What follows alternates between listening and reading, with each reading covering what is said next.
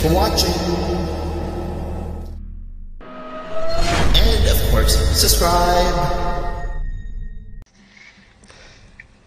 And welcome everybody to Hauntinglive podcast. This week we have reached episode number 5 of season 2 already. And thank you. I just want to reach out to everybody and say thank you so much for following us here through our first season on 2020 and into 2021 this year. We have a lot of guests booked and lined up well into April, so stay tuned for a whole bunch of great guests coming on to Hauntinglive podcast this season.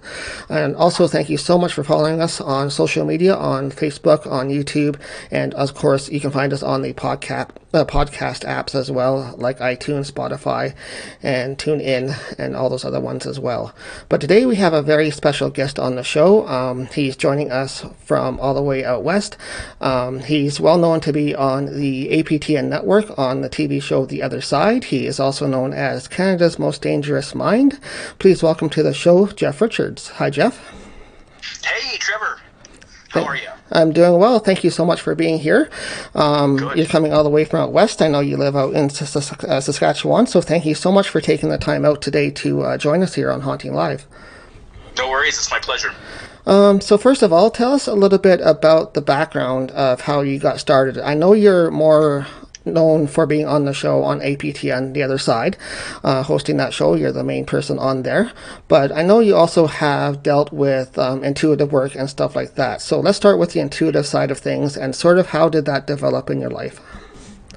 Well, it's sort of one of those stories where it sort of fell into my lap, more so than I pursued it. And in saying that, it's like we always hear about these experiences that people have that are sort of this awakening, where they understand or maybe start to look closer at what's possible for us to do using things like intuition or whatever it might be. So for me, I had always had a love for all things paranormal. Ever since I was a little kid, ranging from watching shows like Sightings, I don't know if you recall that one, or In Search of, narrated by Leonard Nimoy, where they would basically show, it was like a mini doc series where they'd show a variety of, subjects that are paranormal based, and they talk about everything from cryptozoology to Satanism to ghosts to whatever it might be.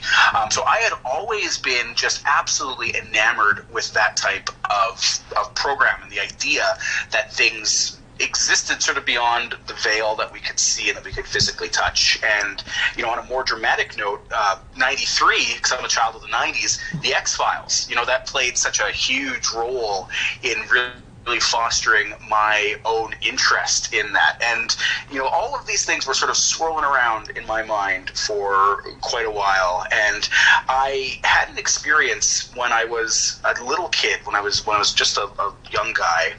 I had been visited by my grandfather, and he I remember very vividly, I had laid down to sleep.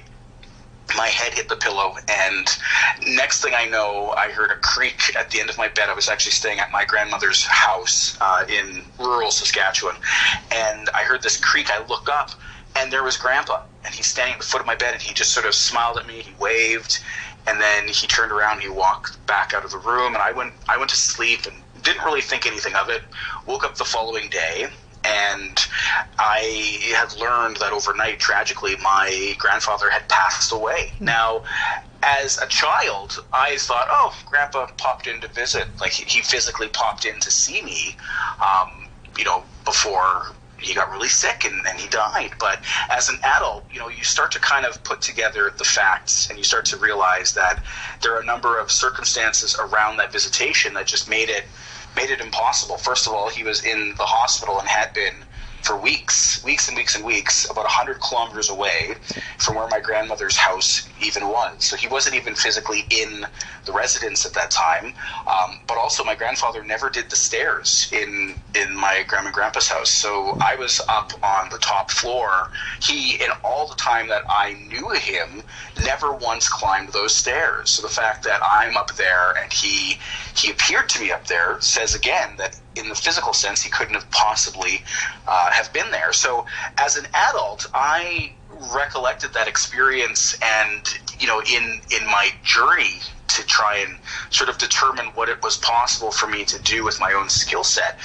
That was one of the stories. And then everything sort of came to a head when I was 19. I was involved in a car accident that I had a dream about this accident a few days prior, and then there I was involved in the exact same physical incident, and it really sent me into a spiral. Physically, mentally, emotionally, it was not good, and I, to sort of come out of a lot of that trauma that I experienced, began to sort of look into, well, why did I have this dream? What was it that I was accessing that showed me this accident before it even happened? Was I meant to avoid it?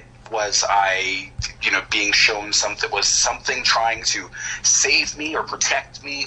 What was the reason for this? And as anybody that encounters an event that sort of changes their way of thinking or affects them in a strongly negative way, you begin to sort of question all the circumstances around that event. And that's when things like the visitation from my grandfather came flooding back, and other incidents that I had experienced all throughout my life. I started to kind of take stock of them and go, okay, there's obviously something here that I'm working with or that I'm accessing that I'm not fully understanding.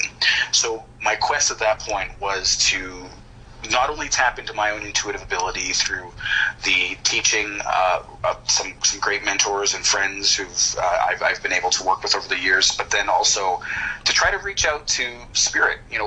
Was it possible, using these skills or these connections, these abilities that I felt as though I was already accessing, was it possible to pick up and connect with spirit? And I, discovered that yes, absolutely, it is entirely possible. So, the pathway, I think, was long and winding, and it was sort of fueled by generally just a love for all things paranormal. I already had a vested interest, and then, as I said, these experiences that were occurring all throughout my life led me at that flashpoint of the car accident at 19.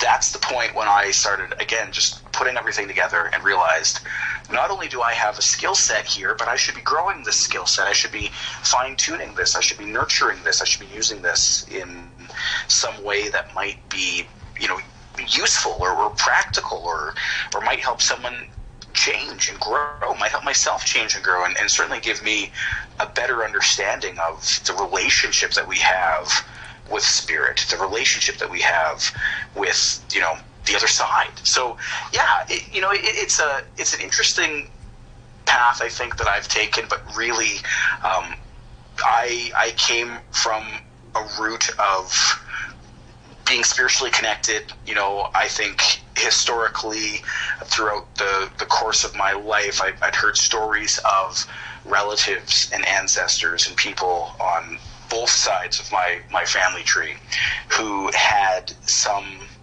perceived ability, had some ability to connect with something. There's a famous story of my great-grandmother on my father's side sort of going into a bit of a rage at one point, so to speak, and suddenly the lights in the house began to dim and flicker, and then the bulbs all popped in the living room, lamps and chandeliers. And so there's these stories of, some sort of ability. So I think that it was something that was there, that I just needed to kind of have that moment, that flashpoint moment of the car accident, to open the doorway a little bit more and allow for me to investigate it further. So, that's the Coles Notes version, Cliff Notes version of it, I guess. So it's a journey, still on it.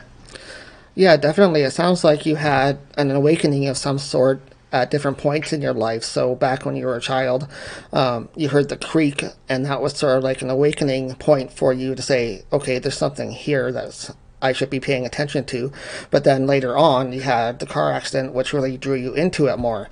After the car accident, though, did you know that you wanted to get into it more? Did you know that you wanted to dive into it and find out more about it? And that lit such a fuse, and I started investigating other incidents historically. There's the story of the Aberfan tragedy in Europe, where a coal slip moved down a hill on a mountainside and crushed an entire village in coal, and a schoolhouse was crushed. So there's numerous stories there of people having dreams about this tragedy before it occurred, or people who professed to have dreamt of 9/11 before it happened. There are all these moments where it seemed like dreams and intuition were at play. And I started researching those moments and trying to kind of connect the dots and to determine, well, why was it that I was able to see the accident before it occurred for myself? What was the reason behind it? And so, yeah, that car accident absolutely lit that fire and drove me to try and discern a little bit more about this. I was hunting my own ghost, my own mystery at that point, so to speak, in a way, to try and figure out exactly what this was. Right, and after you experienced that vision of the car accident, was there any details through that vision that you had of any intuition that came to you about it? Was there a chance for you to avoid it, or was there any chance of you not getting into the accident because of your vision? I remember that there was a song that played on the radio that when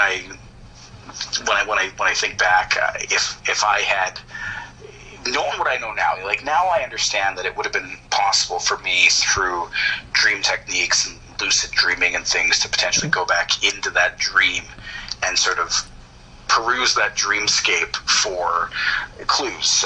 But the song that was playing on the radio, I could have probably glanced at the date on my cell phone to determine what date and time the accident was occurring. I mean, there were probably lots of things that I could have done, but at the time that I had it, I just chalked it up to just another nightmare. I didn't think of it as an intuitive moment. I just thought of it as, well, this is just a nightmare that I've had, and we've all had them. We've all, seen things or been chased through houses in our dreams or had negative moments. So I didn't think anything of it. It wasn't until the accident actually occurred that I went, okay, something was at play here. I was being shown something, and I should have listened to it. I should have been paying closer attention, and that's when I really started that quest to figure out what was going on intuitively. What was happening? Is it possible that we're showing glimpses of our future every night when we're sleeping and dreaming? And so, yeah, that was a big moment. That's another interesting thing that you just brought up, that you thought of it as a nightmare. So have you had nightmares throughout your childhood? Is it something that was reoccurring to you all the time, or? Yeah, I think everybody has a certain degree of nightmares or night terrors, whatever you want to call it, that's healthy. I mean, in part, it's our body's or our psyche's way of dealing with trauma and stress and anxieties and things of that nature. But, this was a bit different in that it seemed so vivid and so real. I'd had dreams, but none of them, from my recollection up to that point, had come to fruition in such a massively critical way. So yeah, it was just one of those things that kind of flashed for me and lit that fire. Mm-hmm. Yeah, that's good. It's a good way of connecting with that intuitiveness and developing that. So moving on though from that, has there been any, when you're developing that as a child, was it really open to you as a child? Like, were people receptive to you diving into that more and opening that more as a person, like when you're developing your intuition? Yeah, I think that, there are certain aspects of my upbringing that kind of made it a little more difficult. Probably it wasn't the most fostering environment, but certainly, I did have some support, and I also had the wherewithal and the strength as an individual to keep on, looking into it and investigating as much as I could. So, it's one of those things where I think if you do have the appropriate support team around you, you can dig deeper. I talked to literally probably 110 different clients every year, working on intuitive development with them, and I find the common story in people that are trying to develop and grow intuition is that at some point in their lives, they just made the call that it was a fallacy. It wasn't true. It didn't exist. And so they tucked intuition away because they stopped believing in it. And it's like anything else. It's like a muscle. If you don't exercise it, it gets weak, it goes away, you lose it. So the key is that you really have to, sort of focus on it, grow it, and strengthen it. I came to the game a little late, 19 years old, started exercising that intuitive muscle. But I'm so happy that I did, because it's opened up an entirely new world to me in a lot of ways, and I've been very thankful for, as much as that accident was a negative, I'm thankful in a lot of ways that it happened, because it really set the stage for everything that came after. Right, and let's jump into that area a little bit now too. So I know from your past history that we were just talking before we went on air here today that you've been involved in the radio field in the past. You're a radio show host. But from there, obviously, you have jumped into the world of TV as well. Can you talk a little bit about how you were discovered and how you made it onto the show The Other Side? So it's kind of an interesting story, and I love to tell it, because it really shows how sometimes the perception of the paranormal is so negative that it can blind people. But basically, I had been given an opportunity to conduct a series of seances and a paranormal talk at a museum in Moose Jaw, Saskatchewan, the Western Development Museum. And basically what had happened is they had publicized that I was going to be there doing this seance and doing this paranormal talk. And certain groups within the community of Moose Jaw, Saskatchewan got a little bit, they got quite concerned. And they started raising their concerns in a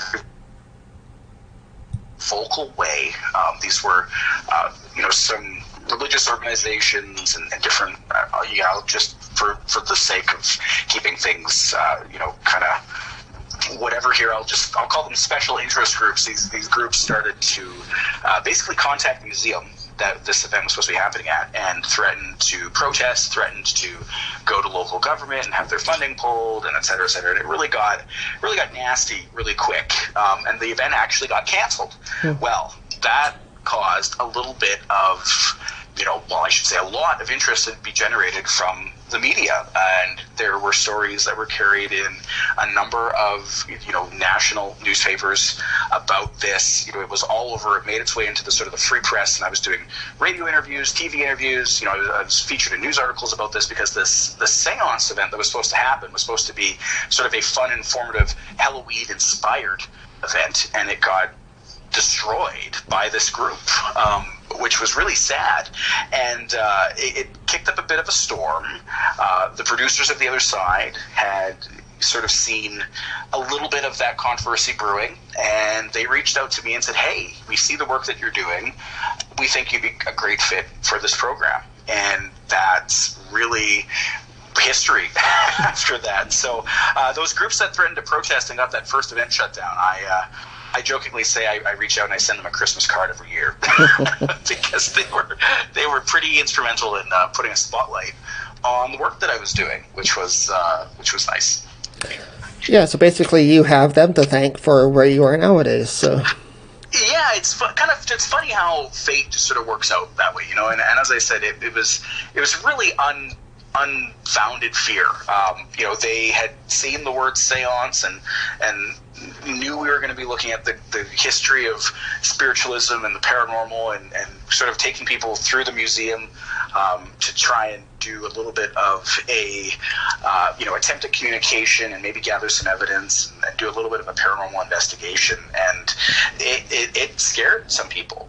They didn't want that, and for all the wrong reasons, obviously. But there's a sort of this misconception that we were going to open some sort of portal through which evil was gonna jump and corrupt the entire community. Just really ridiculous things, and the type of notion that sort of is perpetuated by, in some ways, Hollywood, and in some ways, just the machine of entertainment sort of drives this idea that talking to the dead or trying to communicate with spirit is inherently evil, and these people sort of bought into that. And so it's fortunate that it happened. It's unfortunate that those beliefs kind of existed at the time, and I think still do today. But at the same time, it allowed for me to walk through a doorway that, in a pretty big way, I think has helped to educate a lot of people about the paranormal, to show them that it's possible to do investigations in a way that are safe and respectful, and it's not all hocus pocus, it's not all evil and Ouija boards and whatever other sort of Hollywood tropes people put on paranormal investigation and paranormal work. So I've been fortunate because I've been able to sort of demystify a little bit of those misconceptions about what the work truly is.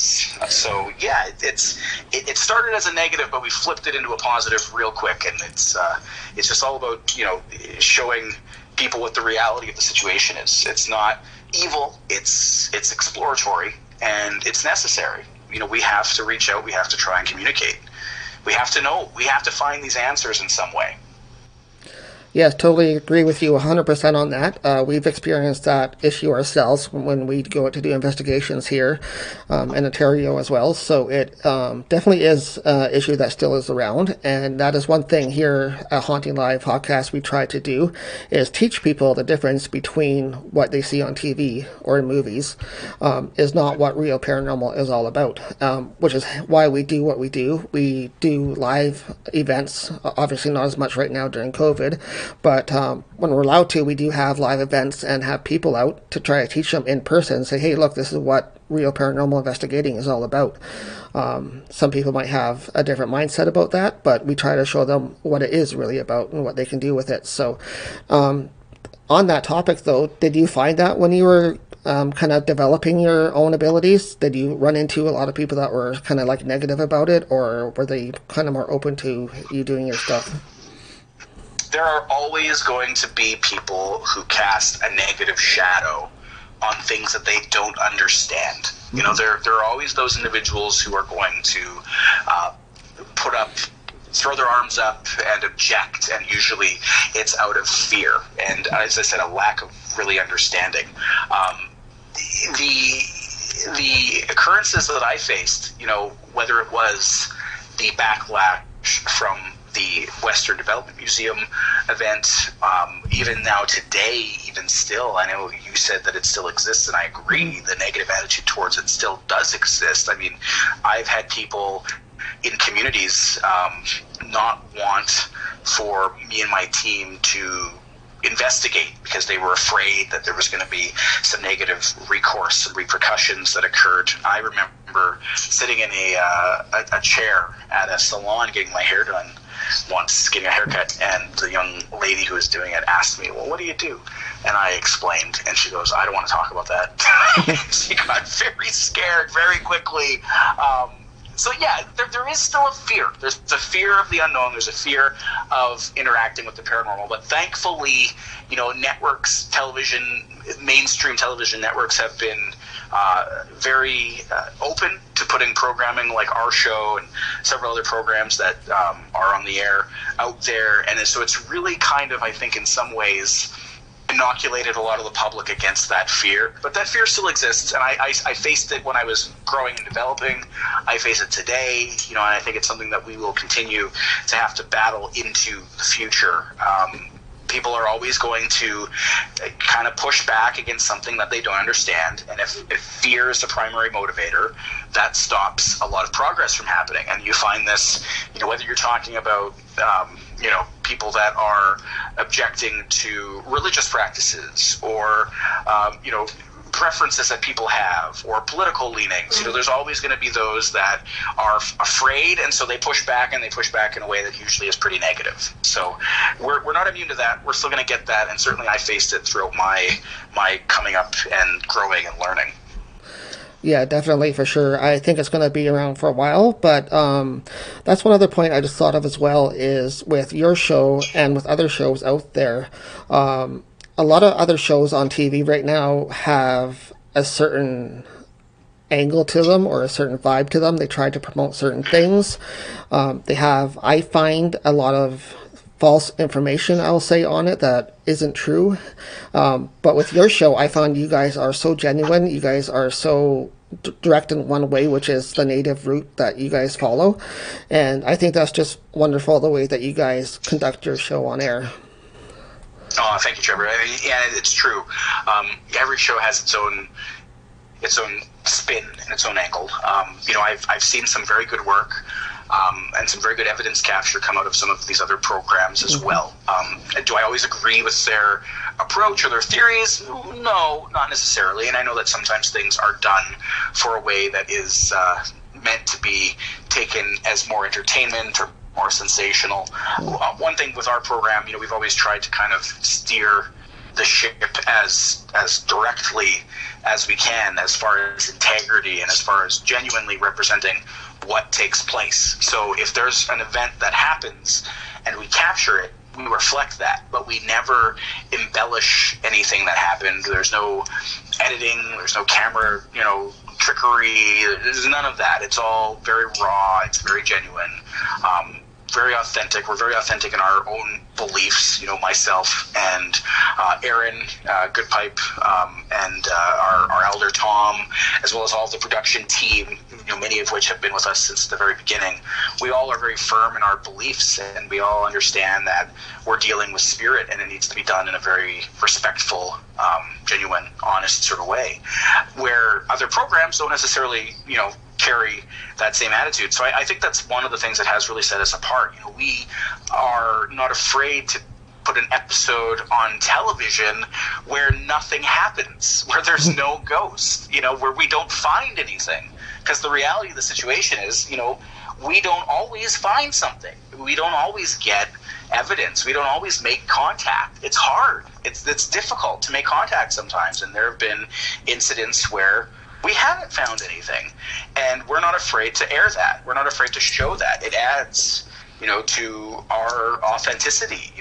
We want to represent it faithfully and honestly, and to do so, you have to show those moments. And so, yeah, I'm always overjoyed at the fact that people really connect with the fact that we are such a genuine article, that the program is rooted in this indigenous spirituality that is so vital to our country and to our global populace. Like, there are First Peoples on every continent, and we have to really honor the traditions of those individuals and the teachings, the knowledge that has been gained from people who are so interconnected to the earth and to nature and to the spirit realm. So we reflect that indigenous heartbeat. It's there, beating very strongly in every episode, and I'm so very proud of that. And I think it adds huge to the authenticity of our program. Tom Charles, our elder, on the other side, is the genuine article. He's one of the most grounded and real people that I've ever had the pleasure of working with in my life. And at the end of the day, we're all human beings. We all have stories. We all have experiences and knowledge, and that's really what you see represented on the show. Yes, definitely. And I was going to mention that about your other colleagues on the show. I just want to reach out to them as well and say a big thank you for them to be on the show.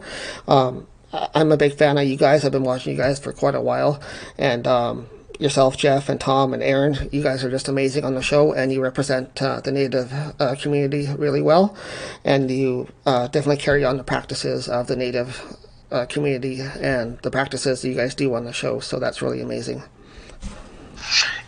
It's an absolute honor to be a part of it, and to hear you say that. I'll pass that on. Hopefully they hear it when they listen as well, but I'll let them know. Yeah, well, that'd be an honor too as well. If Tom and Aaron want to have a listen to this episode, definitely pass it on to them. That'd be great. But let's continue on with your part of the show that you guys deal with. I know you've been to many different seasons already. You're finished filming season 6, you were saying, and you're also filmed season 7, which isn't out yet. But through your past episodes, there is one topic I would like to touch on just quickly. There was an encounter that you had, and it was a bit more on the negative side. Can you talk a little bit about that, and what was that entity that you think you encountered, and how are you dealing with that still? You know, the only I used to always say that the spirit couldn't harm you. There's only the living that could harm you, and I believe that. I wore that faithfully. That ideal. The problem is, early in our shooting of season 1, a number of years ago, we encountered this energy that seemed to be intensely negative. It kind of postured a bit and put itself out there as being some sort of a demonic energy or the devil or whatever it is. It definitely tried to convince myself and the other members of the team at that time, Bill Connolly and Priscilla Wolf. It tried to show us, and Tom Charles as well, its strength and its power, and it did so by acting out and interfering in investigations, and at one point scratching me. I got physically attacked by this energy in season 1. It left some fairly big marks on my body across my neck, and I remember feeling the heat and the pain of whatever it was that was affecting me physically. And then when the lights came up and the cameras stopped rolling, I remember everybody that was present, all the crew, sort of just looking at me like, is this for real? Like, is he okay? Like, what is happening here? And it really started to kind of change their perception and changed my perception. I wandered out into the street after that first attack happened in season 1, and I got physically ill all over the road. I threw up. I was so scared because something that I couldn't see had a physical effect on my body. It attacked, it lashed out, it hurt me in a way, and I just about quit the show. I remember after that event happened, myself and Bill Connolly and our director at the time, fantastic guy by the name of Rob King, he took me and Bill back to our hotel in where we were staying, and he took us for, I think I grabbed a burger from like a fast food place on the way, and then we went back to his room and we drank Irish whiskey and ate cheeseburgers, and then I wandered back to my room and I stayed up all night long. I couldn't sleep. I couldn't stop thinking about what had happened, couldn't stop looking at the marks, and at that point I thought, I'm a new dad. I've got little boys at home. I have to protect my family in some way, and if this energy can reach out and attack me, there's a chance it can reach out and harm my kids. And so I just about walked away. I remember I didn't sleep all night. I got up, I did a quick steam bath in the sauna at the hotel, and I was done that, and then I was walking out to the hall to go and tell our director that I was quitting. I was quitting the show. And as fate would sort of have it, I'm walking to his room and his door popped open. It's like he knew I was coming. And he said, "Hey, come on in here, we've got to talk." And he just sort of reiterated the fact that, this was work that needed to be done, and we needed to connect with these spirits, and it was meant to be in some way, and that I could do a lot of good by using these skills and communicating. And so I went and sort of gained some strength and power from that pep talk that we had. But it absolutely terrified me at that moment, and that energy has persisted over the course of 150 plus investigations and 7 seasons of television. We have been having to deal with this presence, and everybody who's worked on the show has seen it. We've all felt it. Season 6, it's revealed that Tom Charles, our elder and good friend of mine, had been dealing with some very, very negative health issues over the last little while. And Tom's, one of his questions he asks at the finale of season 6 is, is it possible that this energy has finally found a way to sort of get Tom out of the picture? Is it possibly the energy, this entity, this character that is making Tom sick? And we don't know. We do know that it does seem to occasionally target Tom. I do know that we do get negative communications happening that do seem to put Tom as a focus. It does seem to sometimes be focused on me. Sometimes it seems to be focused on our guests.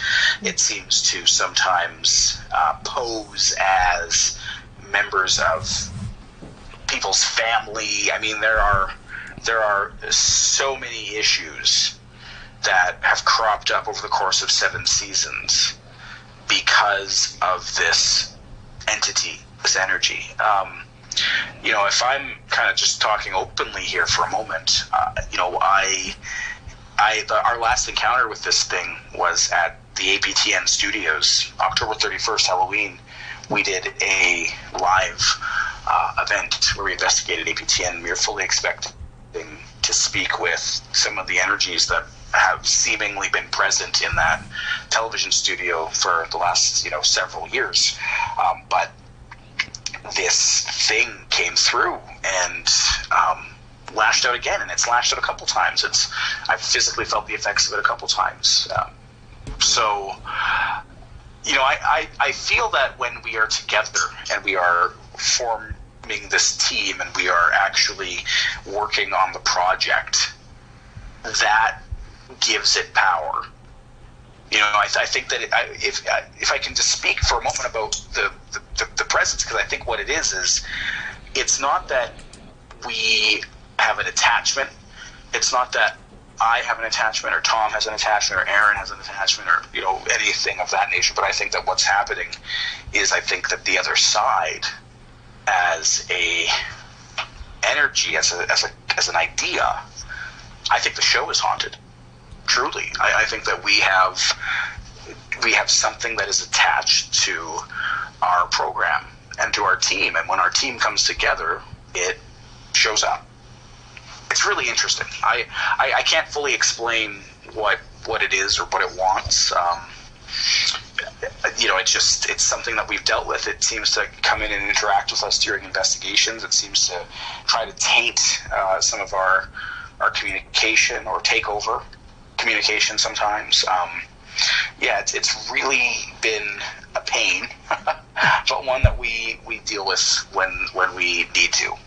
So but it's out there. Whatever it is out there, and it tries its best to make its way back to each one of us in some fashion.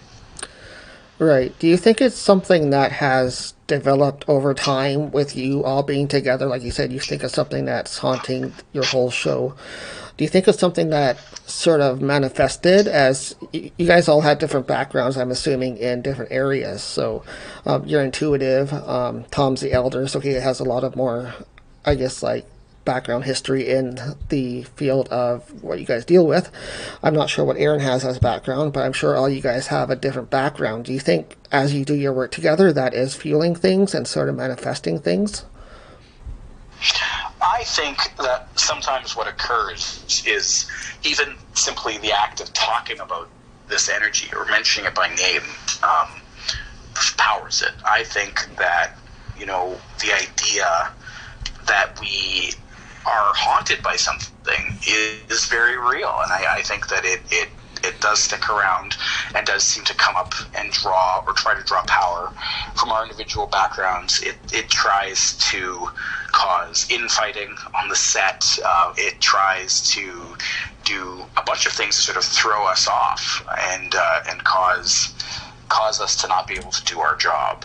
So, one of the theories that was put out ages ago was that perhaps it is a collector of sorts, and that as we are journeying across the country to all these different spaces that are supernaturally charged, where there is an energy that does want to reach out and communicate, and we make communication happen.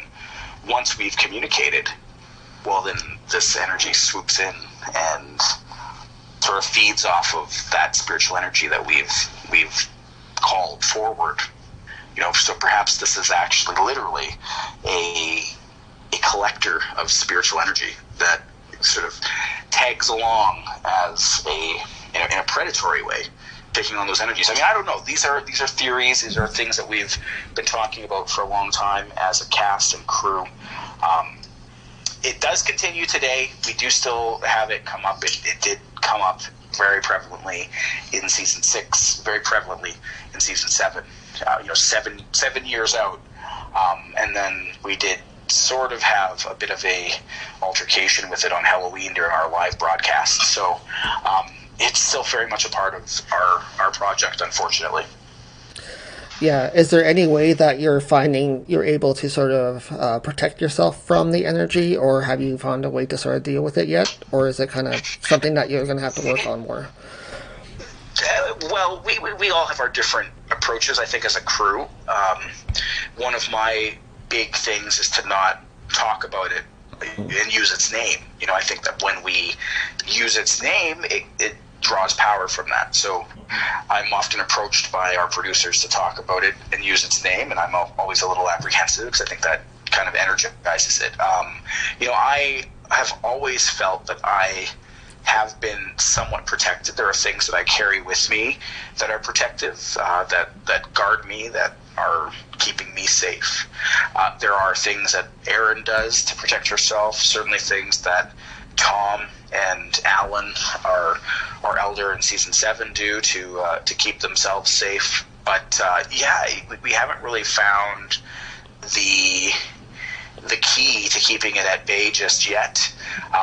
We've done battles and we've fought and we've approached it in a what we see as a strong way, but it still hangs on. So all we can do is try to mitigate its effect. We can try and lessen the consequences of it coming forward. Right. And I was just thinking that as well. It might be actually something that's keeping you on your toes, so to speak, something that's there to always make you aware of what the dangers are during paranormal investigations, right? So it's something there to keep you on your toes. There certainly are lessons to be learned from its presence, and I think that's a very astute observation, that it does keep us on our toes. It does keep us in a place where we are being safeguarded or trying to safeguard ourselves as much as possible. We are on the ready at every turn, and in part because of this. Yes, definitely. So in the future, I hope you guys do find a solution to that, but maybe it is something that's there to, like I just said, keep you on your toes, to keep you aware of your surroundings during investigations and help you protect yourself in different ways as well. So, but thank you, Jess, so much for being here today with us on Haunting Live. Just before I do let you go, though, are there any things that you would like to promote? Of course, you got your new season 7 coming up shortly, but anything else that you're working on that you want to promote before we go? Season 7 is going to be hopefully airing in the fall of 2021. There are other projects that I'm involved with APTN that are going to be airing soon. Travel Channel, or Detour. In Canada, we have the Alaska Triangle, which is another program that I've been involved in season 1, and now I come back for the second season as well. So you're going to see me on TV quite a bit, regardless of the COVID pandemic. We found a way to kind of work around a lot of the restrictions and things that, and do it in a safe manner that allows us to still get these stories told. So there's been a lot of remote things that have been done over the last little while. But outside of that, I mean, if individuals are interested, they can always reach out to me on Facebook, facebook.com/talkparanormal.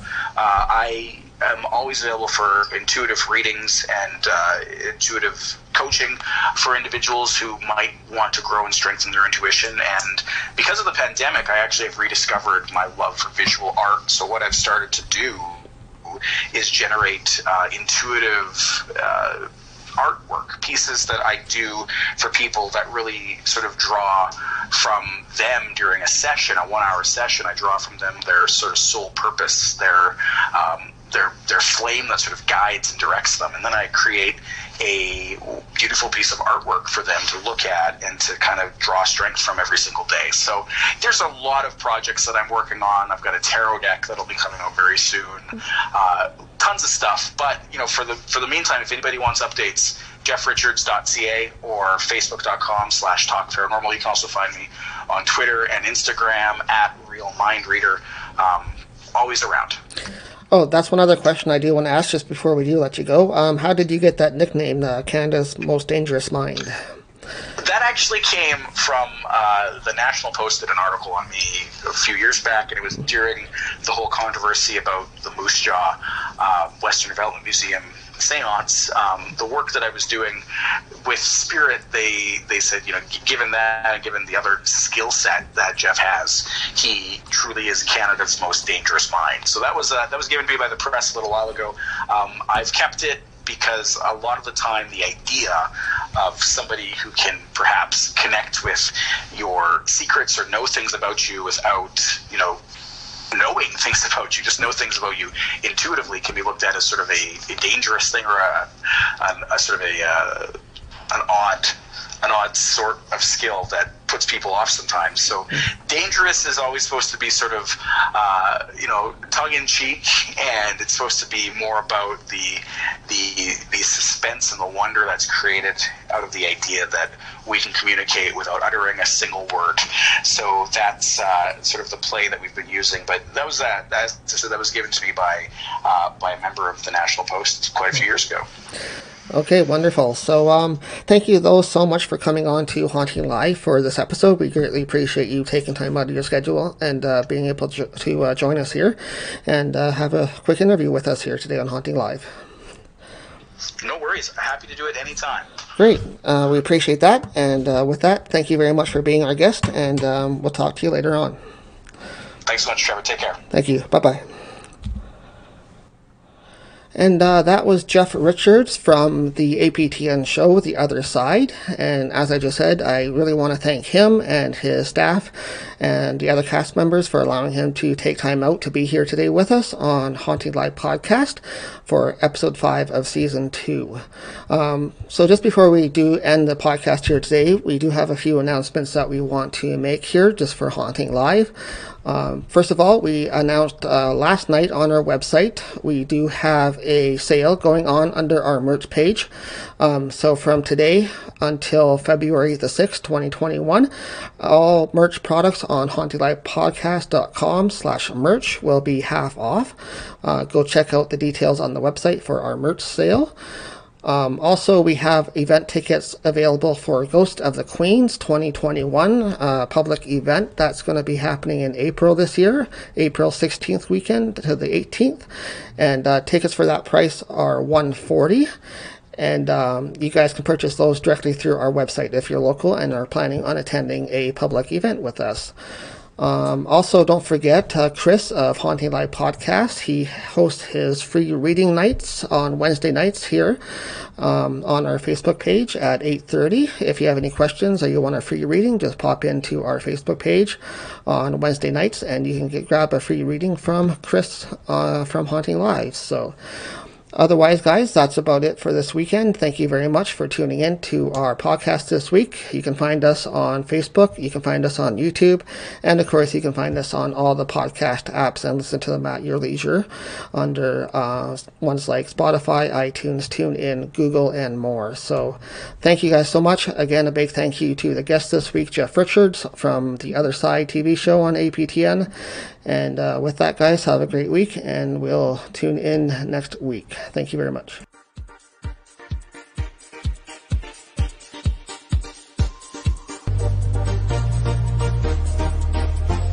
Did you hear that? Thanks for watching. And of course, subscribe.